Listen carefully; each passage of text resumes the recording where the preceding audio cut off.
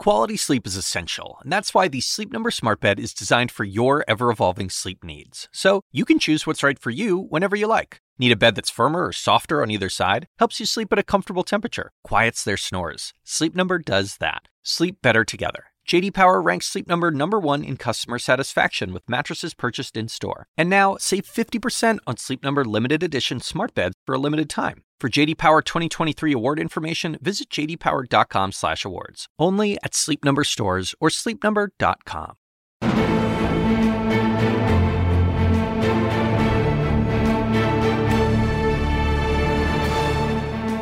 Welcome to Weekend Warriors, the foreign policy podcast that asks what else is happening in the world. I'm Essie Cupp. So I want to start with a quote from President Trump in late July. Quote reads, "In Syria and Iraq, thanks to the bravery of our warriors and their allies, the ISIS territorial caliphate has been 100% and just absolutely destroyed." And yet, a U.S. Inspector General report released just weeks prior to that quote warned that ISIS still has some 14,000 to 18,000 active fighters and was resurging in Syria and reestablishing financial networks in Iraq. A rising Islamic State is an especially traumatizing prospect for Iraq's Yazidi minority, who have been subject to mass executions, rampant sexual violence at the hands of ISIS. Last month marked a terrible anniversary, the 5th anniversary of ISIS's worst atrocity yet, the genocide of the Yazidi people in northern Iraq. In August 2014, ISIS invaded the Sinjar region and massacred 10,000 people, mostly men and boys over the age of 12. But they also kidnapped thousands of women and children. They enslaved roughly 7,000 people and displaced over 400,000 to camps. 5 years later, an estimated 80,000 Yazidis have returned to Sinjar. It's a number that is really staggeringly small when you think about the fact that 350,000 are still in camps and an estimated 3,000 women and children are still missing, unaccounted for. Now, the surviving community is pleading for international support, everything from psychological help to infrastructure to processing thousands of asylum claims. And leading that charge has been a woman named Nadia Murad, one of those women who was kidnapped by ISIS in 2014. She also won the 2018 Nobel Peace Prize. She's been a champion for Yazidi survivors and wrote in July, "We want justice, we want to rebuild, and we want to go home. But we cannot do so without support. I call on the international community to undertake concrete actions to support the repatriation of Yazidis." It's a story you probably have not heard a whole lot of because there is a sea of terrible stories from the Syrian civil war to the Rohingya crisis, on and on and on. But this is an atrocity that you have to know about. Now, another woman who has tirelessly sought justice and accountability for the Yazidi genocide is international human rights lawyer and advocate Philippa Greer. At the London School of Economics, she was part of their Women, Peace and Security Network, focusing on the genocide. Her extensive human rights work also includes working as a lawyer for the UN for international criminal tribunals and UN assistance at the Khmer Rouge trials. Philippa joins me now. Welcome. I'm sorry on such terrible circumstances, but it's really important that you're here to talk about this. So I really appreciate it. It's a pleasure to join you here, and thank you so much for covering this really important issue. So obviously you've seen a lot of terrible things. How does the Yazidi atrocity stack up against some of the other awful things? Well, 5 years after the genocide for the Yazidis, there's no justice for them as a religious minority group. And so this is really a crisis that they're facing in terms of humanitarian assistance. They're facing a crisis of accountability. And it's not often reported on because they are a minority group. Mm-hmm. Can you tell my listeners who might not know a lot about who the Yazidis are, why they were targeted by ISIS? Talk a little bit about who they are. Yes. So it's vital to remember that the Yazidis have faced violence for centuries, and they've been persecuted against because they are a religious minority. And so the first written account of their persecution dates back from the 13th century. They've been victims because of their beliefs and due to misunderstandings that they worship the devil, which is, of course, a mistaken falsehood. People have persecuted them throughout centuries because of this minority element to their religion. And it's really false to describe them as devil worshippers. They've long lived under the threat of persecution, in part for this misunderstanding. Mm-hmm. Their culture and religion is transferred through oral means, and as a result of that, they are not afforded the same level of protection under Islamic law as those people who are people of the book, those who read from the Bible or the Quran or the Torah. Yeah. And so as a result, they've not received as much protection in that region over time. They were victims under the Ottoman and Kurdish authorities and under successive Iraqi governments. And actually, prior to ISIS's genocide of the Yazidis in 2014, there were large-scale terrorist attacks against them in 2007, allegedly conducted by al-Qaeda. And these attacks resulted in 800 deaths of Yazidis, 1,500 Yazidis being injured, 600 homes destroyed as a result of suicide bombings.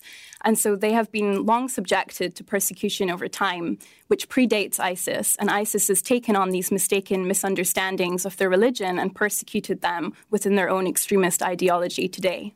Is the goal of ISIS conversion, or is there an ideological impulse behind targeting Yazidis? Yeah, so when the Yazidis were targeted by ISIS in August 2014, ISIS separated the men from the women and asked the men to convert to Islam. If they didn't agree to convert, then they were executed en masse, as well as older women above childbearing age being executed, younger women being taken and sold into sexual slavery, including girls as young as 9, and boys being recruited and indoctrinated into jihadist ideology. So you can imagine the need for psychological help is understandable when you consider that an entire population of men have been taken from a population of women and girls. Yeah, there's a crisis of psychological assistance. The Yazidis have no existing services that can adequately address the trauma that they've faced as a community. They're facing a huge dearth in access to medical care, psychosociological support. They really require assistance that's not being provided on the scale required. So I always ask when I have people come in to talk about some foreign affairs story. These stories matter a lot to me, but I think for just an average listener, why does it matter to us? Obviously, we can talk about a humanitarian crisis and we should all care about that. But when we talk about displacement and burdening other economies, this stuff does impact us. Talk about that a little bit. Yeah, so of course, throughout history, there have been multiple genocides, there have been multiple conflicts, and these issues keep repeating themselves, and it's extremely important to react to early warning signs of looming atrocities. In relation to the Syrian conflict overall, there's a lot of concern currently about Al-Hol camp in Syria and the fact that this could become an issue in terms of extremist ideology and not fostering de-radicalization attempts. I think in terms of the fact that, everyone should care about this issue because repeatedly we say never forget, and yet there's always another genocide. There's always another minority group that's at threat of persecution over the course of time because we can't combat these issues appropriately. Following a conflict, we often say there's no peace without justice, and focus tends to be on military solutions. And sometimes we do forget as an international community about the need to, at the same time, foresee the justice solutions and the practical justice solutions as well. So what concrete actions can the global community take to seeing that justice met? So there's a lot that can be done in terms of providing humanitarian support, and a lot of that relates to the support on the ground, bolstering aid support that's already there in the region, in the camps, to ensure adequate access to education, adequate employment opportunities, health provision, psychosociological support, all of these issues, and also just supporting the community in terms of the issues that they face to prevent intergenerational trauma, to deal with discrete issues that they currently have very little support on regarding how to deal with children born of ISIS rape in this small minority community. They've recently been stigmatized because of conceptions about how that issue is being dealt with. Yeah. There's a lot that can be done. There's the issue of foreign fighters in the camps, and when we're looking towards justice, governments have a responsibility to take responsibility for their nationals and to contribute to these justice processes to ensure that there is an accurate truth-telling, there's an accurate historical record, and we can move towards reconciliation. Can you talk a little bit about what the U.S. response or our role has been going back to the Obama administration? Have we been engaged in this? So during the 2014 genocide, the Obama administration authorized airstrikes, which greatly assisted the Yazidis when they were stranded at the top of Sinjar Mountain, facing starvation with no access to food or water and being surrounded by ISIS militants at the start of the genocide. And throughout that, the U.S. has been heavily involved. There's U.S. forces on the ground who are backing local support to make sure that the area is policed in terms of security, assisting with taking out the remaining cells of ISIS, which have largely remained underground at this point, and there's some insurgency concerns. The U.S. is involved in this throughout, and the U.S. has also played a role in terms of the refugee crisis. There's actually 3,000 Yazidi refugees who are actually living in Lincoln, Nebraska. There's some in Minnesota, North Dakota, and this dates back from Saddam Hussein's reign and the U.S. invasion in 2003. So the Trump administration has drastically cut America's intake of Syrian refugees. What's his administration doing or not doing about the Yazidi crisis? I think it's an issue that's not been distinctly carved out from the broader picture, but of course there's the recent news about the interim order on refugee issues and asylum seekers. He did recently host those from religious minorities who are refugees in the White House in July, and he spoke with Nadia Murad directly, and she expressed to him the need to assist the Yazidis, to assist in terms of international support to resolve some geopolitical disputes surrounding their administration of Sinjar between the Iraqi central government and the Kurdistan regional government. And he said, we will do all that we can to support the issue. We'll have to watch that space. So how do you hold ISIS accountable? You work at the UN. You worked the Khmer Rouge trials.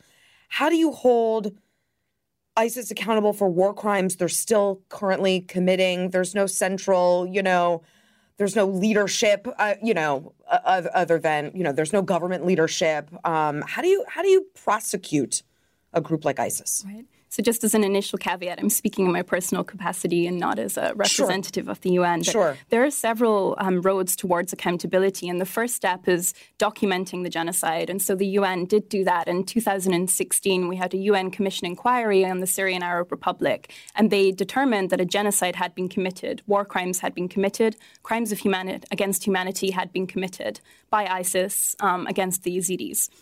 So after recognizing the genocide, the next step is preserving evidence, collecting, analyzing, preserving evidence for use in a justice process. And that's also been underway through an investigative team who are looking for accountability for Daesh. So from this, we need to look towards where will we try ISIS? Where can they be prosecuted? So one option is the International Criminal Court. Syria and Iraq, however, are not members to the Rome Statute establishing the International Criminal Court.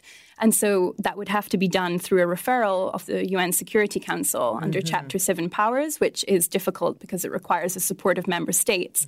And further, some argue that the ICC is not equipped to deal with all of these foot soldiers of ISIS because it's designed to prosecute leaders and those most responsible for atrocity crimes.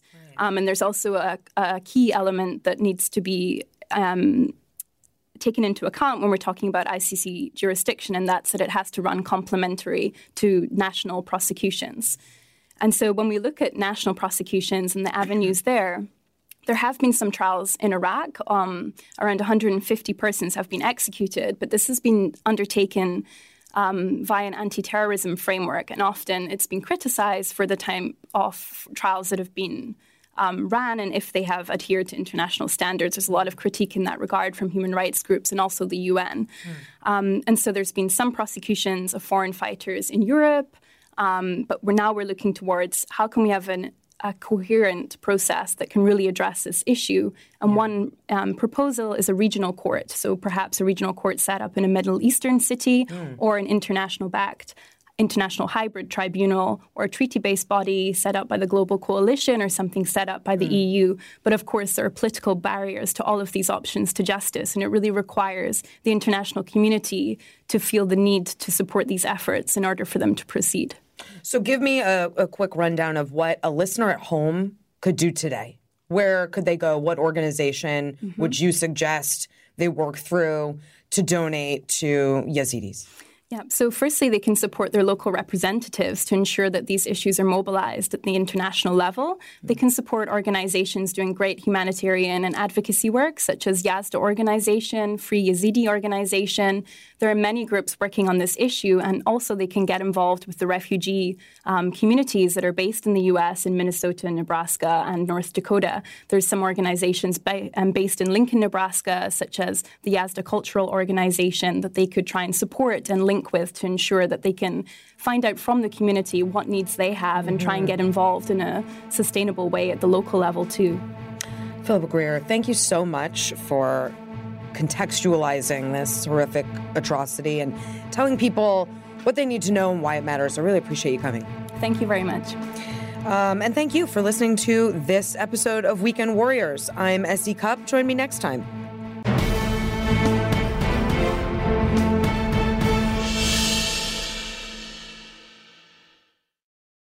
When you work next level. And when you play next level. And when it's time to sleep, Sleep Number smart beds are designed to embrace your uniqueness, providing you with high-quality sleep every night. Sleep next level. J.D. Power ranks Sleep Number #1 in customer satisfaction with mattresses purchased in-store. And now, the Queen Sleep Number C4 smart bed is only $1,599. Save $300 for a limited time, only at Sleep Number stores or sleepnumber.com. Prices higher in Alaska and Hawaii. Quality sleep is essential, and that's why the Sleep Number smart bed is designed for your ever-evolving sleep needs. So you can choose what's right for you whenever you like. Need a bed that's firmer or softer on either side? Helps you sleep at a comfortable temperature. Quiets their snores. Sleep Number does that. Sleep better together. J.D. Power ranks Sleep Number #1 in customer satisfaction with mattresses purchased in-store. And now, save 50% on Sleep Number limited edition smart beds for a limited time. For J.D. Power 2023 award information, visit jdpower.com/awards. Only at Sleep Number stores or sleepnumber.com.